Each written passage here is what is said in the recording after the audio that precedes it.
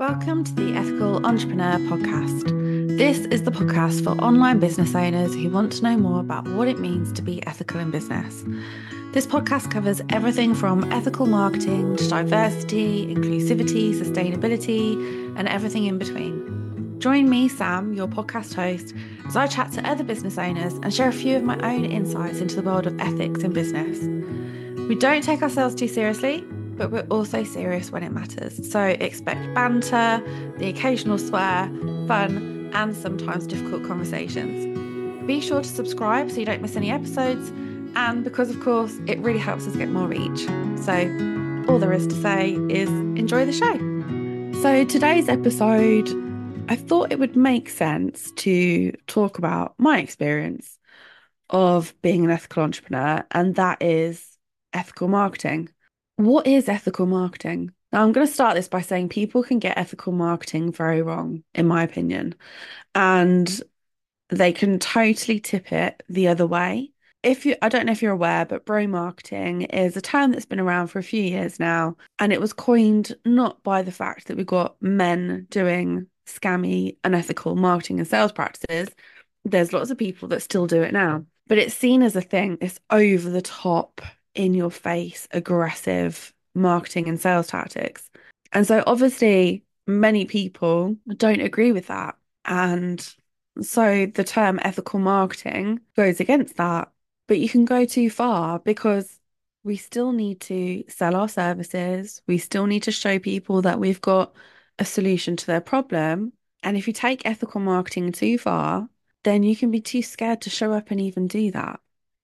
Because how do you do that without coming across as icky and salesy? And so that's what I really wanted to cover in this episode, my thoughts and opinions on what makes ethical marketing and how you can get that balanced approach to marketing that feels good, but that also is going to ultimately lead to sales, right? Because that's what we're all here for. So the first thing I think to think about is the intention, like your intention behind your marketing.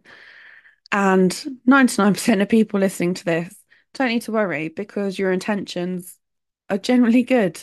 But your intention will show. So if you're desperate for sales, then just think about that. Just think about those feelings that you're feeling right now when you're doing your marketing, because that will come across.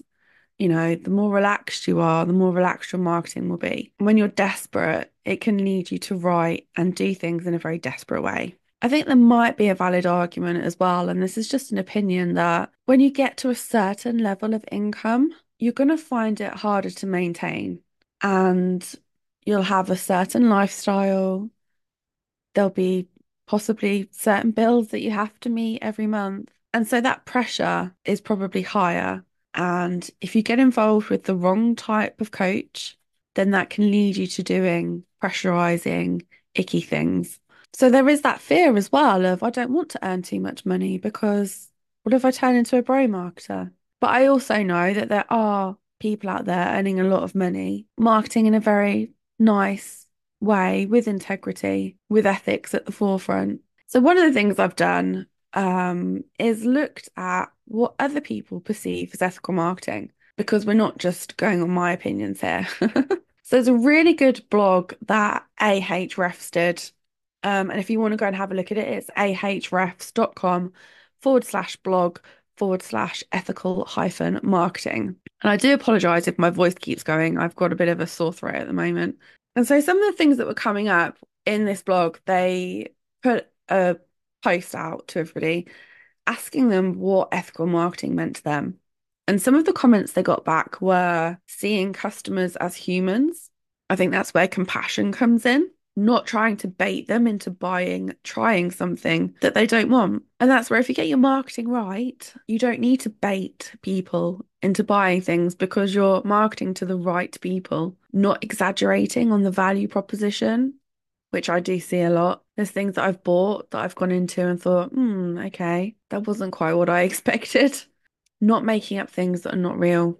Not belittling your competitors. That's name shaming to get customers. I mean, that just screams ick, right? If you have to belittle your competition to get people through your door, that means you've got no unique selling point. Like, what is your USP? What makes you stand out? Nothing. The only thing that makes you stand out is slagging other people off. And another really interesting comment was every marketer, every person, in fact, knows what's the right thing to do in a given situation. That thin line between what's right and what's beyond. Ethical marketing to me is staying true to that feeling. So again, it comes back to that intention, that feeling, how you feel about something. In my educational experience, and I've got a professional diploma in digital marketing with the Chartered Institute of Marketing. I've worked in marketing for a number of years, both in corporate businesses and with online businesses. And in my education experience, I was taught to research the environment, research customers, competitors, look at how you can improve the customer experience, look at what makes you stand out, what's your unique selling point, looking at marketing channels, where your audience is at, researching your audience. There were proper frameworks in place, and these frameworks take you step by step through the marketing process. There wasn't a chapter on FOMO. There wasn't a unit on scarcity tactics. These are tactics that we've kind of taken as part of the marketing process and really blown up. So, what are good and not so good tactics, and how do we do them right in a way that feels right without being scared to do them? Because marketing, you have to market yourself. If you don't show up, no one's going to see you and no one's going to buy from you. So, how do you show up and do it in a good way? So, I'm often asked with things like email marketing, how often should I email my list? And there's no right or wrong answer to this, I'm afraid. If you want to email your audience every day, then go for it. If you only want to send an email once a week, then do that. But make people aware that that's what you're doing and that's how you work. And you can do that at the point of sign up. So GDPR law rules state that if you're going to market to someone, when you're taking their email address, they need to actually opt in. There are other legal bases, if that's even a word, that you can use to send someone a marketing email. But generally, it's at the point that you take their email address that they have to be aware that they're opting into your marketing. This is where you can tell them if you sign up for this thing or if you put your information in here, you get an email. I send emails every day. I send emails every week so that they know. So it's not a surprise. When you're running campaigns, sales campaigns, one really good thing that you can do is give people the option to opt out of that particular campaign. I did this for a very big business that I worked for, and it had brilliant results. People who would normally just completely unsubscribe were just unsubscribing from that. The unsubscribes decreased dramatically, and people were choosing to opt out of the campaign instead, which is great because not everybody is interested in every single thing you have to offer. So those are just a couple of good email marketing tips. Another one is FOMO, and it's a horrible term, isn't it? But the thing is, there are deadlines. We have real deadlines that we have to adhere to. If you're running a program, if you're offering a discount, there has to be an end date. So it's perfectly acceptable to say just 24 hours left to get this thing. What I don't feel is acceptable is when we say there's 24 hours left to get this thing. If you don't get it now, the rest of your year is going to be shit. Your business is likely to fail, etc., etc. It's not nice. That's excessive FOMO. By all means, tell people the transformation that they're going to get, but don't imply that them not working with you means that their life is going to be terrible. Because you're trying to remove the critical thinking, and it's also not inclusive. And this is something I talk about a lot, and that is when you're neurodiverse, impulsivity is a thing, and we have to be really aware of that in our marketing messaging. I actually put this out on my page the other day because I was talking about countdown timers and whether they were a good or bad thing because of this very reason, this impulsivity to purchase things. And we all have a responsibility to be inclusive. And so I wanted to get some feedback from people who had ADHD. I'm on the pathway for an ADHD diagnosis, but wherever we can, we should always get opinions of other people and not just rely on our own thought. That's something that I talk about and I'll probably talk about in another podcast. And people were coming back, and it was quite interesting actually, saying that yes, ADHD did make them impulsive and they'd got lots of impulsive buys and things that they'd got over the years. But what would be really helpful was not having 24-hour sales so that people had longer to think about things. And if you did purchase something that you didn't get access to straight away, having a little bit of a calling off period would be really useful. So having the deadline maybe not directly before the program start date, maybe having it a few days before, so that when that buyer's remorse does kick in, they have that option to pull out if it was something that they didn't need. The term pain points is something that I now take issue with. I hate that term. I hate pain points. It conjures up just so many horrible images. Um, and I think it's really very simple.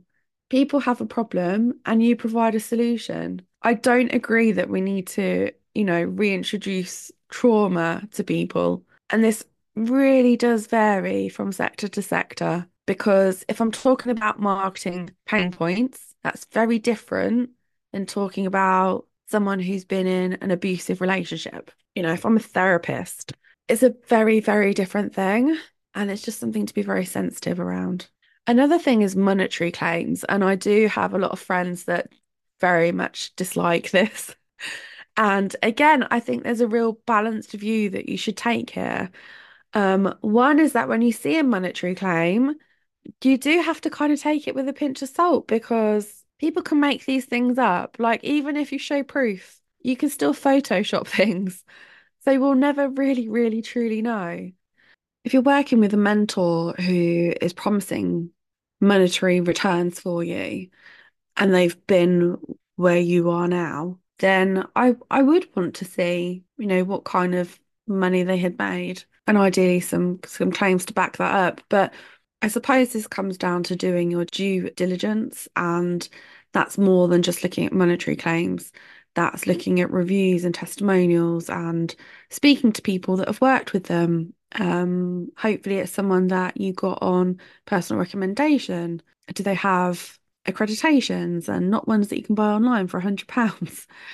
And do they have, look at the reviews on places like Trustpilot, not just the reviews that they've put on their fancy, gorgeous, sparkly sales page. So big businesses tend to have lots of policies and procedures in the way things are done.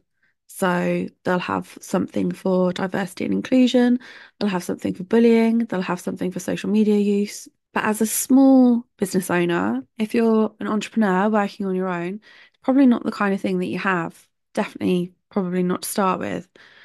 So something you can have instead is a code of ethics. And this can just be a document that outlines what your values are, how that translates into your business, so that you can avoid misunderstandings with people that you work with, because you will be working with other freelancers at other points in your career to help you in certain areas of your business. And it's a very black and white, clear document that lays out exactly who you are. Because, for example, I've worked with the Facebook Ads Manager before, who I went to with the product that we needed to advertise. I told them the price. They said, no, that needs to be increased so that we can give it a discount because things sell better than when they're discounted. This product was never going to be sold at full price. There was never an end to the discount date. And just to remind everybody as well, if you didn't know already, that everything that you put on your website, on your social media posts, anything that's selling, that's an advert, and it's still covered by advertising standards. You can go and check those out online. And that kind of thing didn't sit well with my values.